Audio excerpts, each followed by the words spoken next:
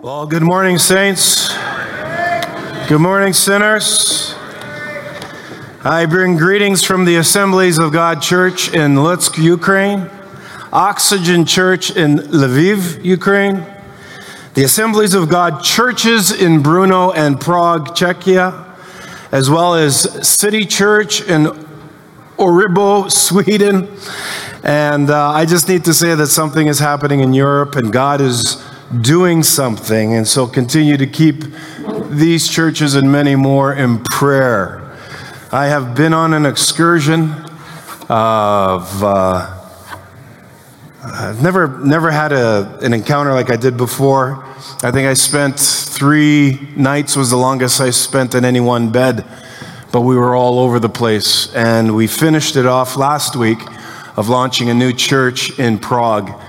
And it was fabulous to be there, to be a part of that. And for you, I know you're removed, but you need to know that this is all an extension of our ministry here at Soul. So thank you. And now I plan to stay home for a long time and actually do this thing I'm called to do. It's called being a pastor of this church. So I'm going to be working on that. Now, I'm not sure about you, but Christmas lights went up pretty early this year in some of my family's homes. I was getting pictures and videos of trees and lights going up at my kids' houses.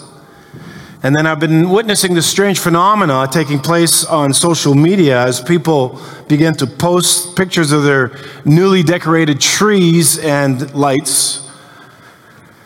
I read somewhere that it said this. It said the idea that twinkling colorful lights will lift spirits during these dark times. I thought that was interesting, especially here in Winnipeg when it comes to the cold, dark months that we experience. And I wondered if people, especially on my street, we live by Candy Cane Lane, I wonder if people put up the lights early because they need something to look forward to. It actually surprised me when I turned down one night and I thought, man, their lights are up really early. You know, but having something to look forward to actually gives us hope. And hope is the reason to keep going on. Last Sunday night, as I started to conclude my travels, it ended off with us launching the church in Prague, myself preaching, the big fellowship afterwards, and then jumping into a car with strangers that were going to drive me all the way to Warsaw.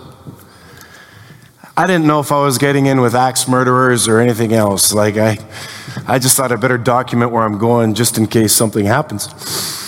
But yeah, the story of how this ride came together is kind of bizarre, but sure enough, a car shows up at 7:30 and I jump in the back seat and we have a discussion.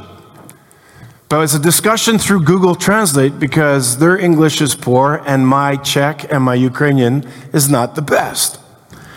So as we traveled from Prague to Warsaw to catch a 6 o'clock plane, they showed me photos of what remained of their apartment in Kharkiv, in the eastern Ukraine.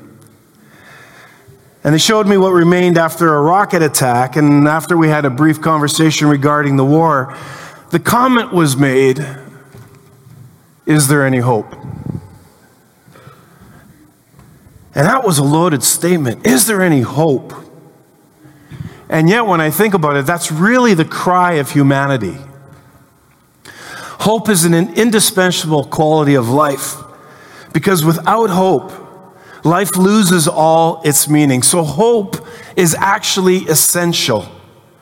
And the circumstances of our lives are constantly changing. And so this season of Advent is an invitation for us to step back from our daily lives and to see the big picture of God's salvation. And God has given us a reason to hope, but our hope is not dependent on a feeling, but hope is in the person of Jesus. And just like Christmas lights and the trees in the atrium when you've come in today, they tell us that Christmas is coming. All the stuff of Christmas can create in us this feeling of hope. And you know what? We actually need the feelings. But today I want us to think about the reality of hope. Not just the warm fuzzies of hope. And really, Advent is a season of joy and hope for the believer. And yet sometimes it doesn't really feel like a joyous time. In fact, many times people dread this time of year, and that's because there's this tension inside of us with all kinds of things fighting for our attention. And it starts right around Thanksgiving when you think about it. It goes from Thanksgiving, and then it shifts to Halloween. I had to work that into the life lesson somehow. And it builds in a momentum of craziness that begins to suck us into some sort of vortex come Black Friday. Right? And then we have what is to begin this thing called Christmas shopping and family photos and work parties. And then down the list we go, and we get into this thing called task mode, and it's check, check, check, check, check until we're done. And it's completely exhausting. And sadly, if we're not careful, the Advent season becomes just another thing to check off so that we're done.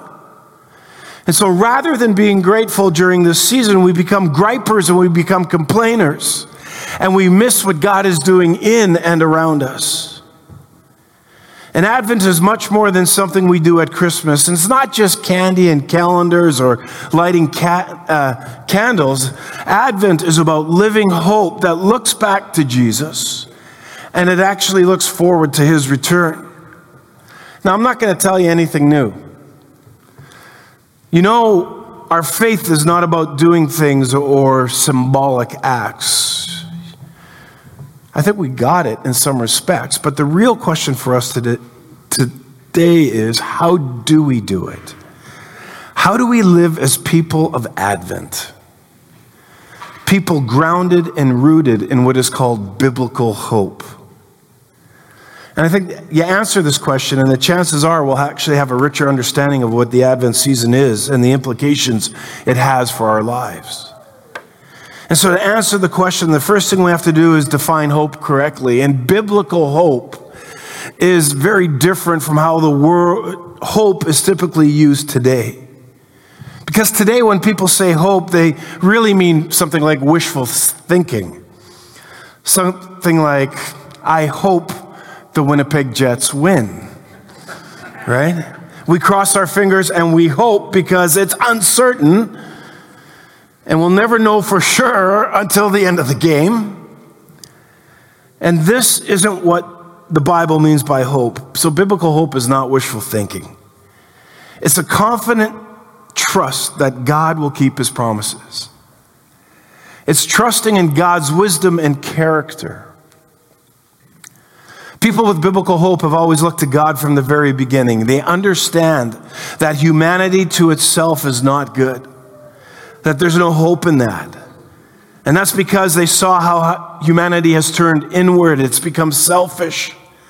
It's tried to determine what is good and right on its own, and it fails miserably. And the results of not trusting God are tragic. And it only leaves people broken and separated from their Creator. Trusting in ourselves, trusting in our own wisdom.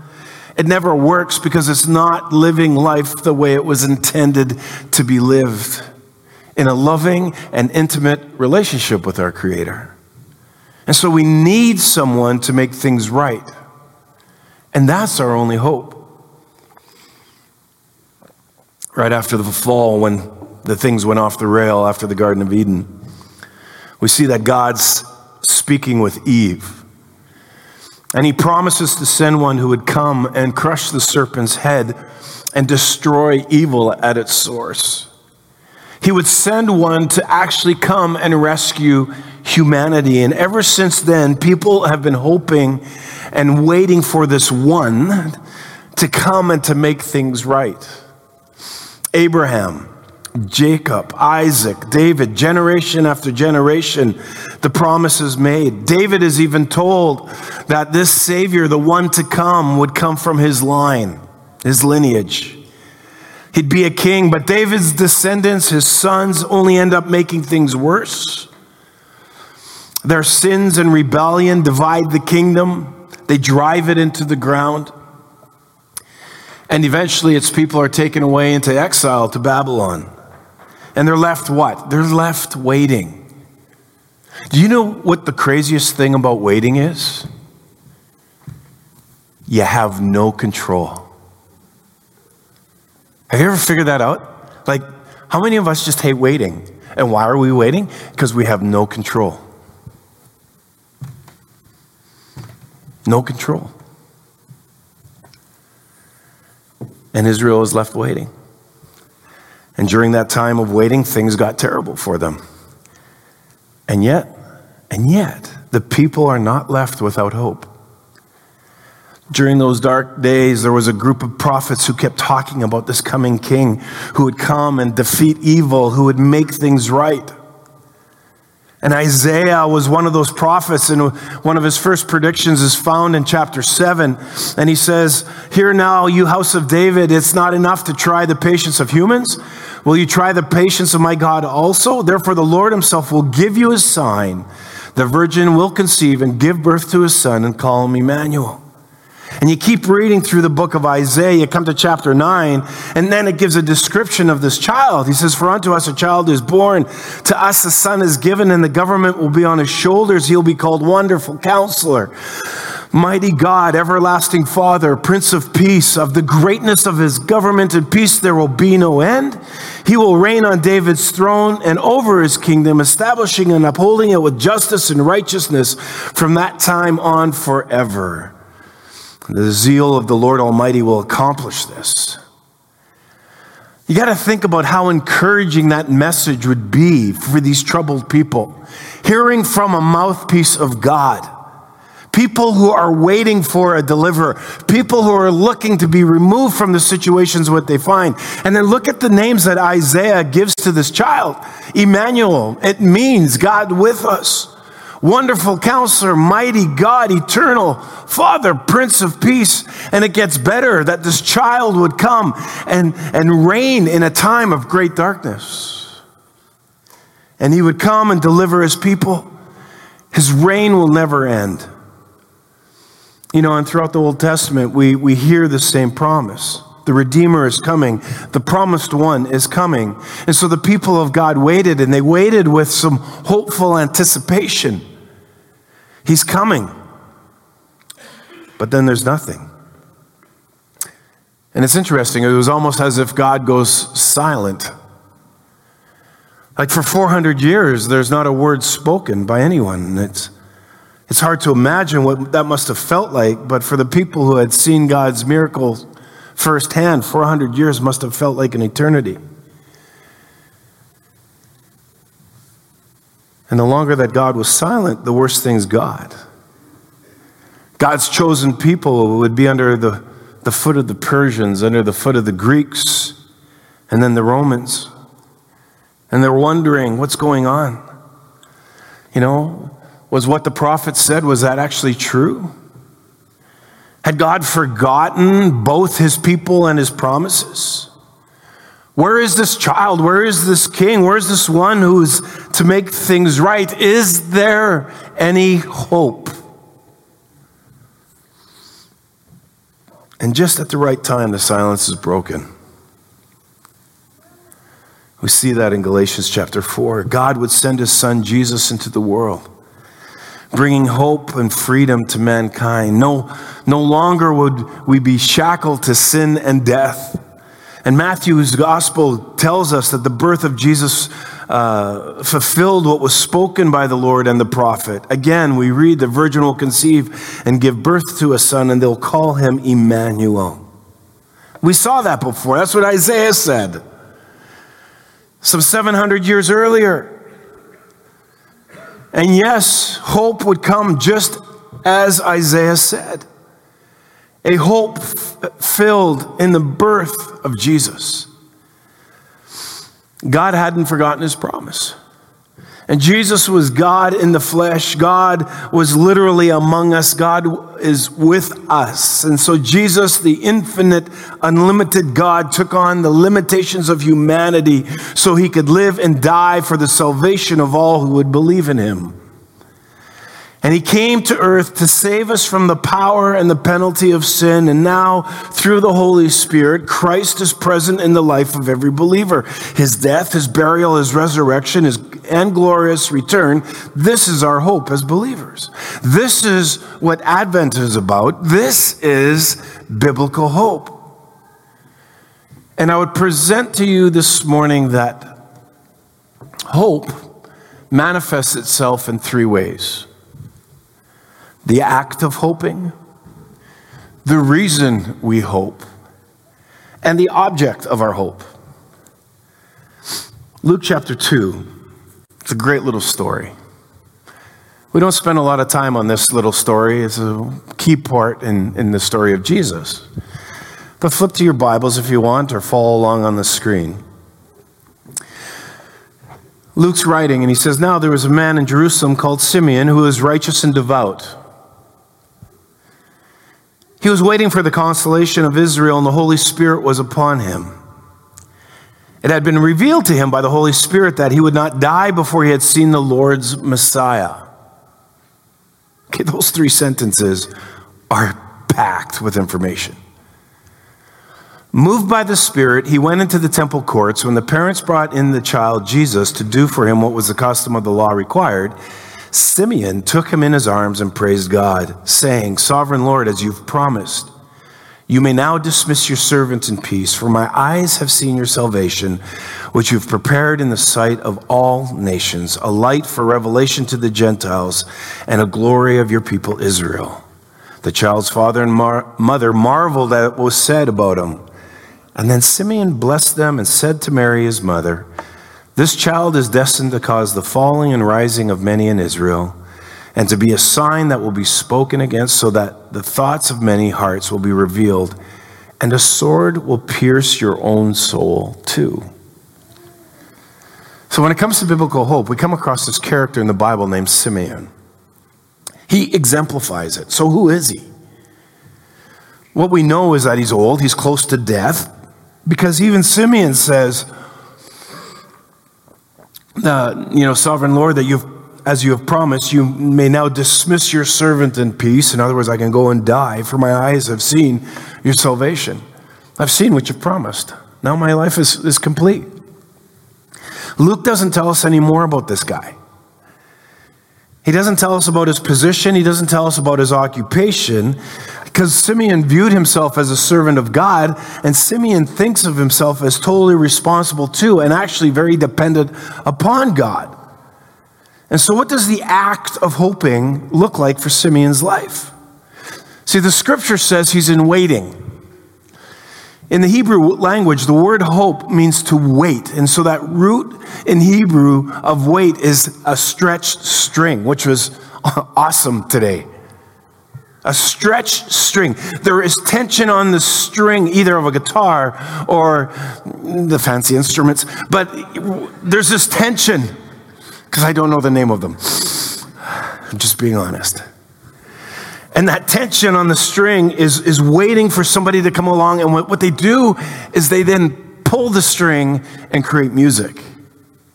And the potential of music is bound up in these strings instruments just waiting to be played. Dwayne, can I touch your guitar? He's saying, no, please don't. Just waiting to be played. Now, the connotation of waiting in our culture is actually boring, right? If you've had kids and we're waiting and it's boring. I'm waiting for my TikTok to load. I'm waiting for my microwave popcorn, right?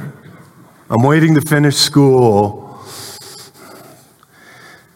But I think about the picture of a groom, waiting for his bride, not gride. I've performed many weddings, and I can't remember a single wedding where the groom was standing at the front, checking his watch, sighing, rolling his eyes. All right? All the guys I see are waiting in anticipation. They're doing the fly check. That's why we have our hands right over left, or left over right. It's always doing a fly check. We're waiting. They're anticipating. They're shuffling. Some are just bawling, right? They can't. And maybe they're nervous, maybe they're jittery, but they're always smiling. And you look at Simeon in this passage, and he waits and he prays and he watches. And he's looking forward to God's promise while living a devoted and righteous life, which is very interesting. Again, if we look into 2 Peter, Peter instructs the church to live the same way as we wait for Christ's second return. Living a devoted and righteous life in our world, living devoted to God and living righteously is not easy. And some will call it boring. It's not. Many times we complain how hard it is to be a Christian and how hard life is. Maybe we need to reframe some of our thoughts. The other day I cooked lobster ravioli. It tasted very good. It turned out good because I followed a recipe. And this is an analogy, so I'm not saying life with God is a recipe, a dash of prayer, pinch of church, and you have a beautiful life. But what I'm saying is the life we have now can be a good life if we continue in our devotion to God, following the instructions in His Word, and growing, and then taking those things that we learn and beginning to apply them to our life to the effect of what it places on others around us. When we look at the book of Proverbs, for instance, we see that life generally goes better if you start following God's way. The Proverbs are not promises that all will go well, but they're actually general principles for how life works. And as we wait on in this earth, we can follow the recipe, so to speak. We will be thankful in all circumstances. Or are we going to complain? I understand we are longing for something better and something better will come, but will we complain, right? And will complaining hurry its coming? Are we going to live distracted or are we going to live devoted to God as believers? And so I want to get back to our text and ask the question, what was the reason for Simeon's hope? And I love the fact that God made a personal promise to Simeon. You're not going to die until you see the Messiah. Can you imagine that? I can't imagine that. And God's specific promise to Simeon fits within the larger promise to the nation of Israel. Simeon has this relationship with God. He's devoted to God. He's righteous. He's a godly man. And then the Holy Spirit literally speaks to him and says, you need to go to the temple because I'm going to show you what I promised. And he's waiting for the Messiah, the anointed one, the one who is going to be chosen to lead a nation. And David was anointed as king, and he ruled as Israel's most prosperous king. And God made that promise to David. The promise was that there will be a king who will come from his line that will sit on his throne forever. And that king is that anointed one. That king is the Messiah. So David dies. The kingdom of Israel is divided. Eventually people, like I said, went to exile. After exile, some returned to Jerusalem. They begin to rebuilding the city in preparation for the coming king. They're waiting for the Messiah. And like I said before, they're waiting for 400 years. And that's the quiet time between the Old Testament and the New Testament. There was nothing. There was no revelation from God. And people are there and they're waiting and they want to hear God's voice, and he's silent. And slowly this prophetic hope for a Messiah starts turning into a pessimistic hope. Where's God? Maybe God didn't keep his promises. And the Messiah has been promised, but people in Simeon have been waiting a long time.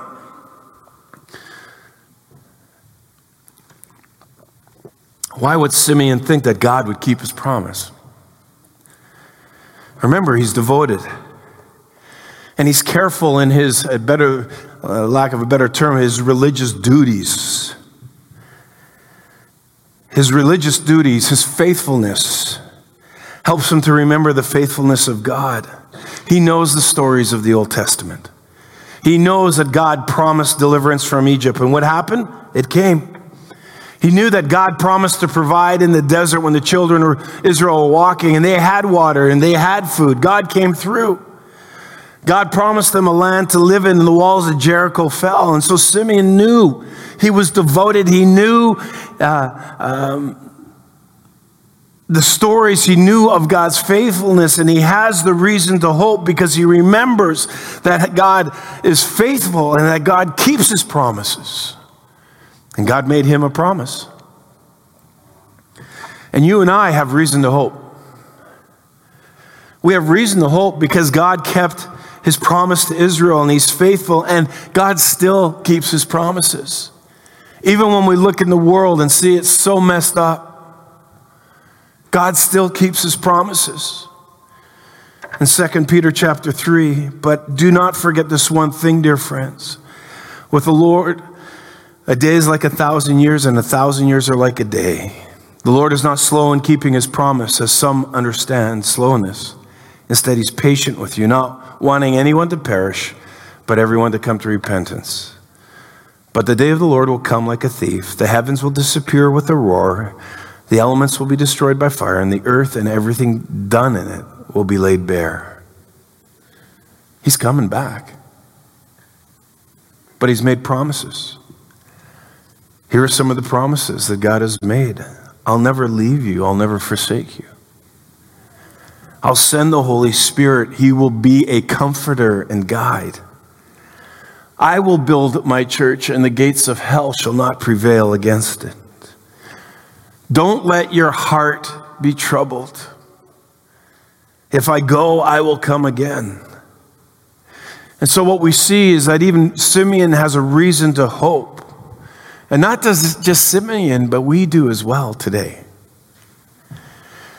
And finally, the object of Simeon's hope was Jesus. He took the baby in his arms. Can you imagine that? Here's this young couple. They got their new baby. They're going to the temple to dedicate him. And out of the woodwork, some old guy comes and picks up their child. Can you imagine if that happened to you? Some stranger comes, hey, let me hold your baby. Okay. He took the baby in his arms. And sometimes I think we,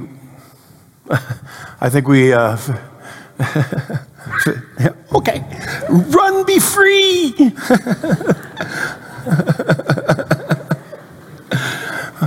Freedom.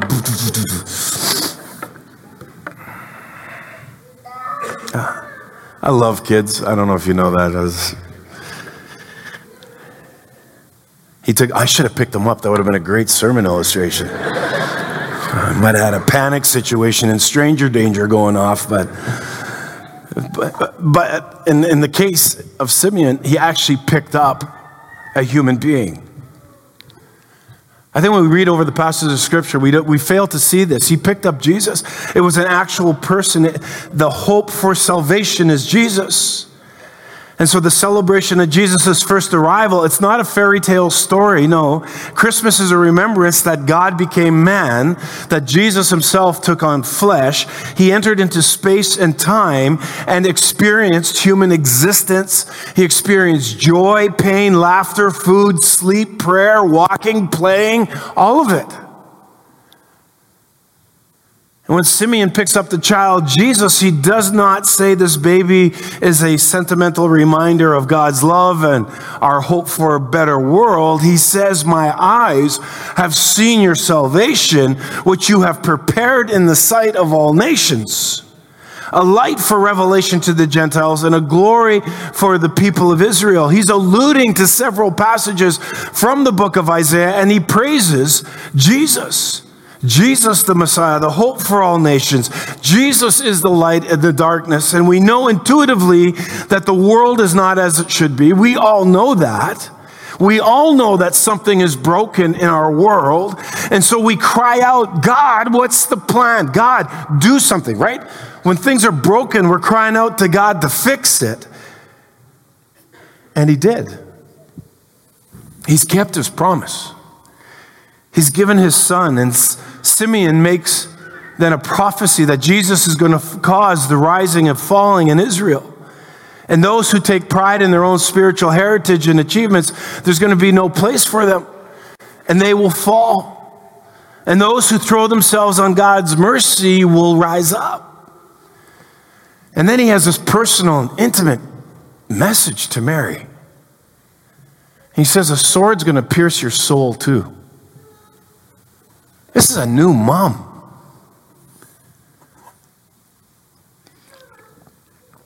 And of course, we know this is Jesus speaking, or this is Simeon speaking of Jesus going to the cross. And I don't think we can imagine the anguish that Mary felt at the cross, watching Jesus die.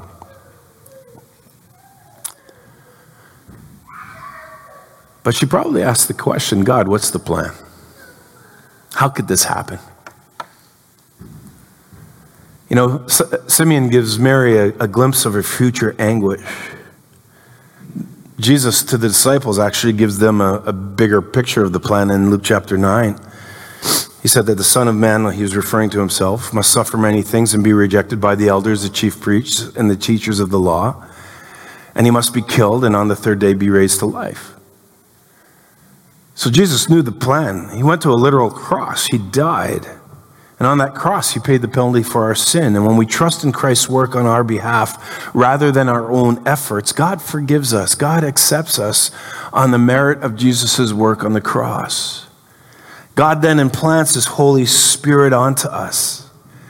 And we no longer live under the shadow of death. And this resurrection gives us a confident hope that Christ will come again.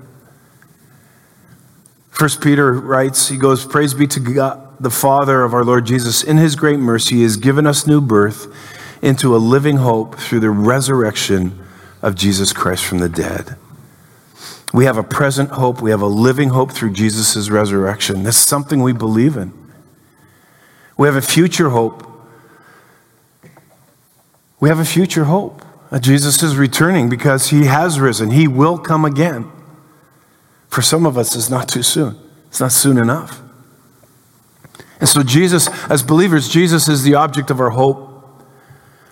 Jesus is the object of my hope. And I have hope even when I feel sorrow. And I'm sure we've all seen enough suffering and sorrow lately. And suffering and sorrow is disorientating.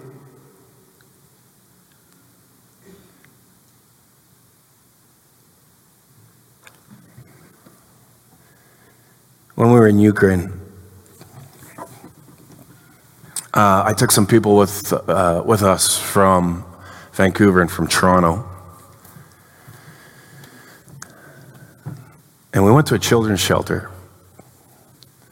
And of course, we're sitting and we're going to be with the children, and all of a sudden the air alarms go off, and we had to go into the bunkers. So of course the children went first, and then we followed after them. And they would stay in the bunkers, and they literally had their beds. And if you go to my social media, you'll see it. They literally had their beds, and there was a walkway in the center, another walkway on the other side. And they would literally stay there until the all-clear air raid siren was sent. Now, there's stuff that goes on down there that we can laugh about. We can talk about all the good times, and you know, to be able to be there and to be encouraging, that's all one thing. But as the team and the people that were with us, as we left, it was our time to go, and the kids remained in the bunker because it wasn't all clear. And we exited the bunker and we started walking away.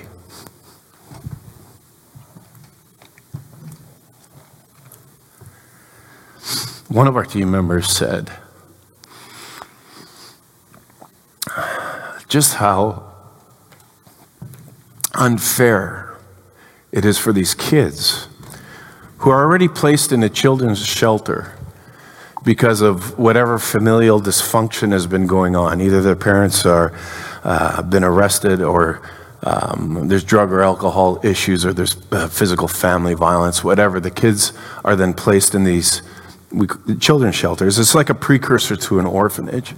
The hope of the children's shelter is it gives them a safe place. So they've already experienced trauma. And it's to give them a safe place and hopefully to get them reintegrated back in with their family or with extended family if they would have them. And the ultimate plan is not to send them to an orphanage, because the orphanages are even worse. But as one of my travel mates said as we walked out of the bomb shelter, walking back to the car, he goes, "This is so unfair." Yeah. He goes, these kids have already experienced trauma, and now these sirens go off, and they have to go into this basement, and it's a double-induced trauma. It was a real interesting insight for me that I'm hearing this from people who haven't experienced it, because for me, it was just, this is normal. This is what we've been used to, but they had never experienced this before. And to see how sorrow and suffering is disorientating. The next day, we go to the university in Lutsk, and we're all teaching, and no sooner do we get into class, the air raid sirens go off again. And it's like, no, you can't teach here. We're going into the bunkers, and you can teach in a bunker. Well, that was interesting. But how disorientating it was. Because you walk in and you're expecting something, and then now you have to pivot and change. And it's because there's this external force that is of evil.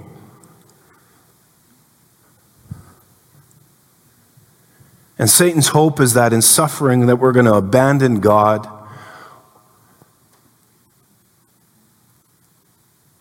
or at least relegate God to, God's just some fairy tale, some sentimental idea, which is really nice at Christmas time. Or it's, Easter or Thanksgiving, but it's not, it's not real.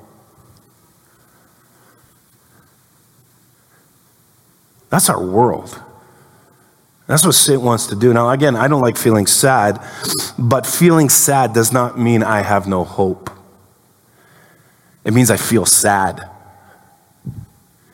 I can act on hope by not putting on a happy face, but rather by believing the words of God are true. And so what are the implications for us? When I started, I asked the question, the real question for us is, how do we do it? How do we live as people of Advent, people grounded and rooted in biblical hope? How do we do it? And I understand that sometimes it's not only the craziness of the season that we live in, but it's the uncertainties of life, like the illness, like pain, like suffering, like loss or unfulfilled dreams, hurts, a host of other confusing and complicated things. And these are the real issues that you and I face daily, and sometimes there's no human answer that's sufficient enough for these type of struggles that we find ourselves in. Am I correct? Except for one, and it's Jesus. And He's our hope. He's the God of hope. And I know that there are going to be people here today that may feel trapped, and you're asking the very same question I heard in that car through Google Translate. Is there any hope? Truth is, in a world without God, there isn't any hope. But that's not the world we live in. We live in a world where hope is alive, where we can have full assurance of hope because it's rooted in the faithfulness of God. And there may even be some here who feel like your hope is waning right now, and you're wondering, is it normal that it's this hard to maintain hope? And the answer is, yeah, it's normal. It's normal because we leak hope. I think one of the reasons that we leak hope is because we live in the tension of the already and not yet kingdom of God. The rule and the reign of Christ, sort of, as being already here, but not really come in its fulfillment. And what happens is that when troubles and difficulties come into our lives, it causes us to lose sight of the fact that Jesus' rule has already begun. In other words, He's already in control. It may not feel like it, but it is. The battle has been won. So many times we have sung about that, we've heard it, but we don't embrace it and we don't live it. But the battle has been won. Christ was and is victorious, and He has already defeated evil. And yet we still live in this world where pain and suffering are part of the human experience daily. But one day all things will be made right. Every tear will be wiped away, and the world will be as it should be. And Jesus is the one who makes this possible because He is our hope.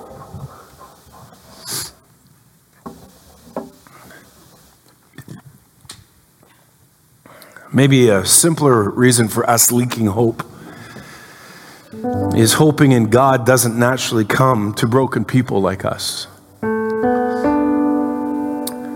Hope is something that we have to work at. And until Jesus returns, brokenness and sin will be a part of this world. So when troubles and hardships come our way, they will weigh heavily on our souls, do they not? And we have to speak truth to ourselves. Kind of like the psalmist in Psalm 42 when he tells himself, why are you down? Why are you discouraged? Put your hope in God. We all become discouraged from time to time. Our hope can waver. And yet we know it's not a state that God wants us to remain in. And sometimes we got to preach truth to ourselves. We need to shake ourselves. And even if we don't feel like it, you need to know that it's okay to tell yourself, hey, what's the matter with you? You can even put a little Italian essence on that. What's the matter with you? Because we all have these conversations in our head, right? Ask yourself, have you forgotten God? Have you forgotten His promises? Have you forgotten His faithfulness? Have you forgotten His love? Have you forgotten His mercy? Tell yourself to put hope in God and praise Him despite what's going on, despite our feelings. And I'm convinced this is how the Apostle Paul lived. We can read his letters and you'll find him spontaneously breaking out in praise as he reflects on the gospel. And this is a guy who knew what it meant to put his hope into God. He was also a man who suffered. He was beaten. He was stoned, shipwrecked, robbed, falsely accused, faced so many dangers of many kinds, and yet his hope in Christ never wavered. In fact, when he was writing about the resurrection, he wrote, "O death, where is your victory? Or where is your sting? Thanks be to God, He gives the victory through our Lord Jesus Christ." So Paul puts his hope and realized it was a living hope. It was a confident expectation in spite of the circumstances he found himself in. And he believed what God had said. He believed what God would do. And if he were here today, I think he would tell us if our bucket of hope was low, he'd tell us to fill it up and to stand firm in some hope. He'd probably say to us, hey, you need to get around other believers and to be encouraged. You need to allow them to pour into you. You need to allow others to encourage you. You need to get into the Word again. You need to let it minister to your soul. I think he'd tell each and every one of us to begin to take some time and to pray, to take captive every thought and make it obedient to Christ, because sometimes our minds are running full freight train in the wrong direction. And then he would tell us to love the Lord and to love others by pouring our life into those that He has placed around us. And I think that's how we live a biblical hope. Hope amid the troubles. Our faith in Jesus connects us to the ultimate source of hope. Jesus Himself, the living hope. Know that He's always with us, moment by moment. Why don't you stand with me? He's with us moment by moment. He's working to conform us to His image as a follower of Christ. Oh, how we should trust His wisdom and character all the more. And as I close, I want to remind you, maintaining biblical hope is hard. It's always been hard. But keep on. Keep on keeping on in hope. And when you've done all that you can stand firm. Stand firm. Hope in God. Know that He's with you. And may we be known as people of hope who look back to Jesus and who look forward to His return, because He is the ultimate hope. Let's pray. Father, to You we lift up our heads, our hearts, and our hands in prayer. We put our trust in You, believing that Your word is true. We lift up to You our longing for hope in this despairing world. We lift up to you our need for hope in a time of deep and hopelessness in our world. We lift up to you our deep desire for hope in a bleak and sometimes depressing world. You promised hope to the Israelites, and you kept your promise. You promised hope in the coming of your Son, and he was a hope for the world. You promised hope to the early church, and that hope was not denied. You promised hope to us, and we pray for your continual faithfulness. God, we pray for strength when our faith falters. We pray for you to pour on your love so it fills our lives and splashes over on everyone around us. God, fill us with confidence in your presence in our lives. Fill us with joy and peace as we go through this busy time of year, and keep our minds focused on you and our hearts filled with you is my prayer. Amen. Now, Soul Sanctuary. In ancient time, the one who blessed extended his hands for a blessing, and those receiving a blessing did likewise. And before you're sung out of here, loving God, now your servants may go in peace, just as your word had promised. Soul Sanctuary, remember that Jesus is our hope. And soul, look outside of yourself to share the hope of Jesus with those who have no hope. And may God smile upon you, and may he make you strong and wise. May Christ Jesus share his inheritance with you freely, and may the Holy Spirit open your eyes to the presence of God's Messiah. Go in peace to love and serve the Lord. Now be blessed and go and live the church. And we'll see you next week. Amen.